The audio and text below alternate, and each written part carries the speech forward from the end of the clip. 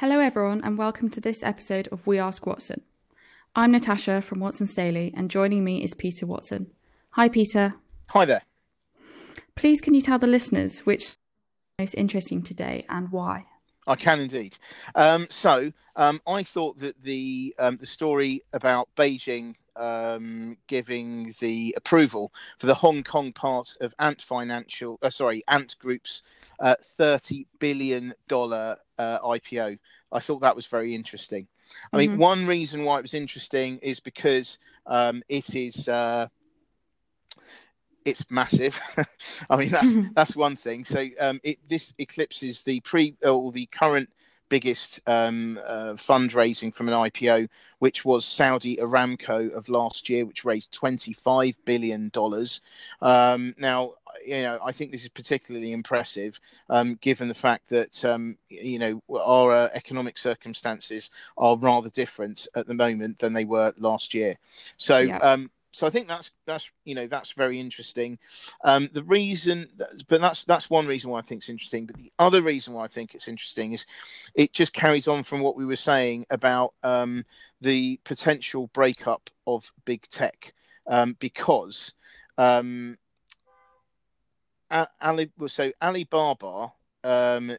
which is the massive Chinese e-tailer, it started Ant Group originally. So it was originally called Alipay, and then it was called Ant Financial, and then it became Ant Group. And anyway, basically, Alibaba actually spun it out, of its own business, and look what it's done. It's absolutely massive already, and it looks like it's going to get even bigger. This IPO is definitely going to help it get even bigger. So it's possible. So when I think about that, it would suggest to me that maybe the Amazons, the Apples, the Amazons of this world would actually not suffer too much, actually, if they were broken up, because what could happen is you could have, I think we were saying about Amazon, say, splitting up into Amazon Logistics, Amazon Web Services, Amazon Retail, or something like that. And actually, when you spin things out or you separate businesses, quite often it's very popular with investors, because it means that it's easier for them to invest in a specific story or theme. And so I think that this is very it shows that spinning something out of your business is not necessarily a bad thing, and can actually help it to grow more, because it means it can concentrate more on specific businesses. So I think that that's one of the things, anyway, that I think it's an interesting story, and one definitely to follow. You've touched on this a bit, but why do you think the IPO is predicted to be so successful? Because I think it will. I think that there's a lot of nationalistic sentiment, I would have thought, in China at the moment, because I think that China will probably feel quite put upon at the moment, especially from America, what with all the Huawei bashing and TikTok stuff going on at the moment. And I mean, here, Ant Group represents a massive, massive Chinese success, and as a result of which, I think that they need to, that they will be very popular. This will be very popular, I would have thought, among retail investors. If I'm presuming that retail investors are allowed to invest in this, but if I would have thought that they would, and would have thought that they will very much want to invest in a very successful Chinese tech company. Plus the fact you've got markets that are actually quite good in China, mainly on the back of the fact that the economy seems to be recovering very well, if you believe the figures. And I say that's not a catty remark.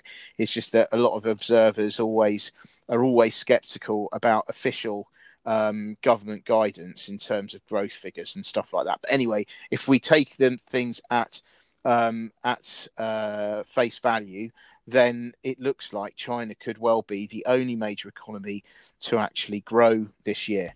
So, so taking that sentiment, putting it together with a bit of nationalist sentiment and the them and us attitude, and the fact that everyone's proud of Ant being a major player, that I think that will those things together will combine to make it very successful, I would have thought. Thank you, Peter. Do you think it will have any impact on the IPO industry as a whole? Yeah, I mean, I think certainly for Hong Kong listings and things like that, I would have thought that it will help, because the thing is, when you have an IPO, from an investment banking point of view, so the investment banks will advise on this stuff. They want, in an ideal world, they want to price it at a point which they know it's going to go up from there, and ideally it will be a sustained rise rather than a 3-day rise and a massive crash. So I think that they need to. I think that this kind of thing, if it goes really well, I think it will help sentiment for other IPOs potentially, because it will mean that if a company sees a successful IPO, they will then go, well, we want a piece of the action. We want to do the same thing as well, because we want to raise money. So IPOs, a good IPO will generate more IPOs. And actually, as another point, as a sort of a extra point to that, I would have thought that the fees that the investment banks charge on this IPO will be very low. I don't know, but I'm guessing they'll be very, very, very low compared to normal ones, because of the prestige of actually running or being part of this. Will actually help investment bankers win more mandates. So it's very, very interesting, very positive, and I think that it should help the IPO market, at least for the short to medium term. Well, thanks, Peter. I did think that story was significant due to the sheer size. Yeah. But I chose a different story today that interested me. Yep. I chose Landsec, one of Britain's biggest property companies, and the fact they have decided to sell almost a third of its 12.8 billion property portfolio. So within that portfolio, it includes the Trinity Shopping Centre in Leeds and Blue Water in Kent. Yep. And the plan is for over the next 4 to 5 years to offload some of its hotel, leisure properties and retail parks, and then invest in areas with greater growth prospects. And this includes offices, retail stores and homes. So I have been following the current trends in the commercial property sector, and that's why this story stood out to me, because I was surprised that they were focusing on urban areas when shopping centres out of town have performed better than those in cities.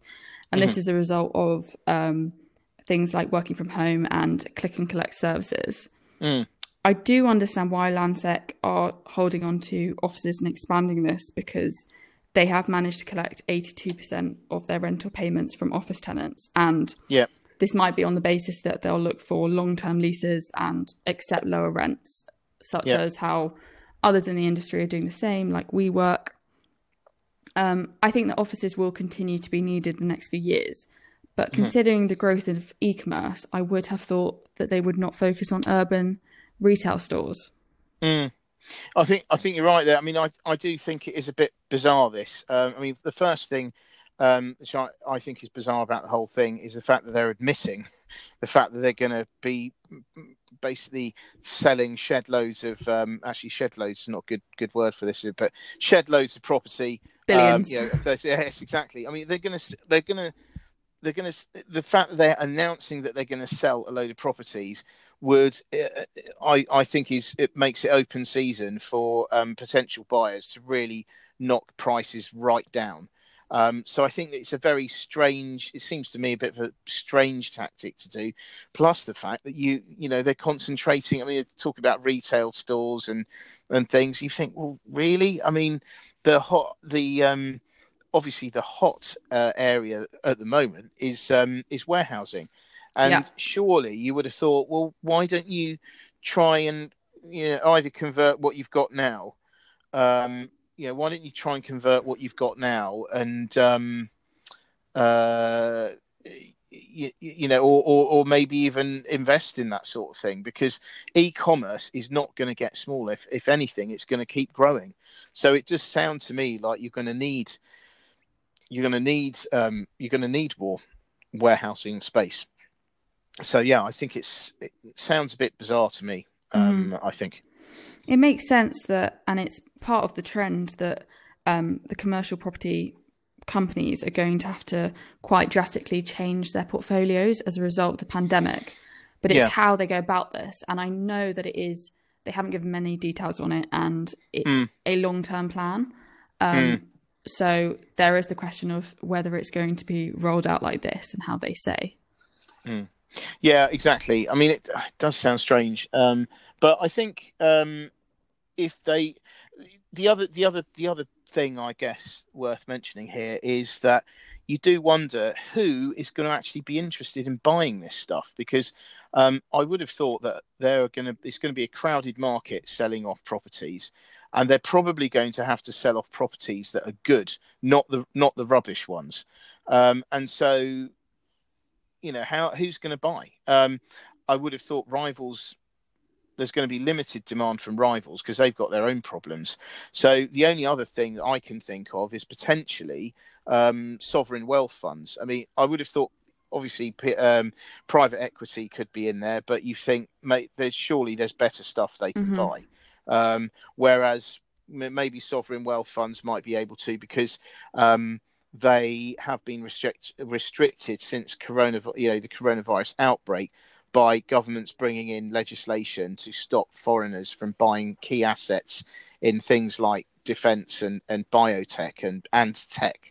Although, of course, we are selling ARM holdings to NVIDIA, but that's another question as well. But I think generally speaking, I would have thought shopping centres and the odd shopping centre here and there is not really going to be classed as a key asset, and they have got those kinds of funds have got quite long investment time horizons, and you'd have thought that will give them a lot of time to turn around. So, it's difficult. I mean, it's they've announced that they're selling loads, and at a time when people, I would argue, aren't really interested in buying it. So that's even worse. But who knows? I'm sure they know something. They know a lot that I don't, but it just seems strange to me. They might be more at risk, as I remember you and Emily were talking about last week, and WeWork, and saying that it doesn't own its buildings, but it has long-term leases and then it sublets.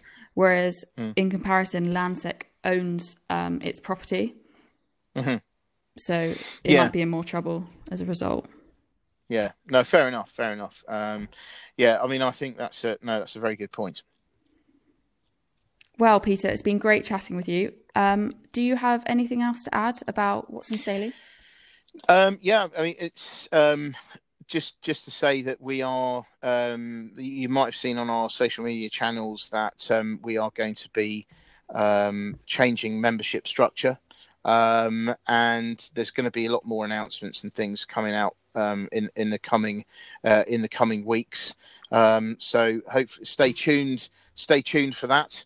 And I think that there'll be some continued announcements as we go forward. Wow, sounds exciting. Indeed. Anyway, well, thanks very much for your time, and speak again tomorrow. Yeah, thanks, Peter. Speak to you tomorrow. All right. See ya. Bye. Bye.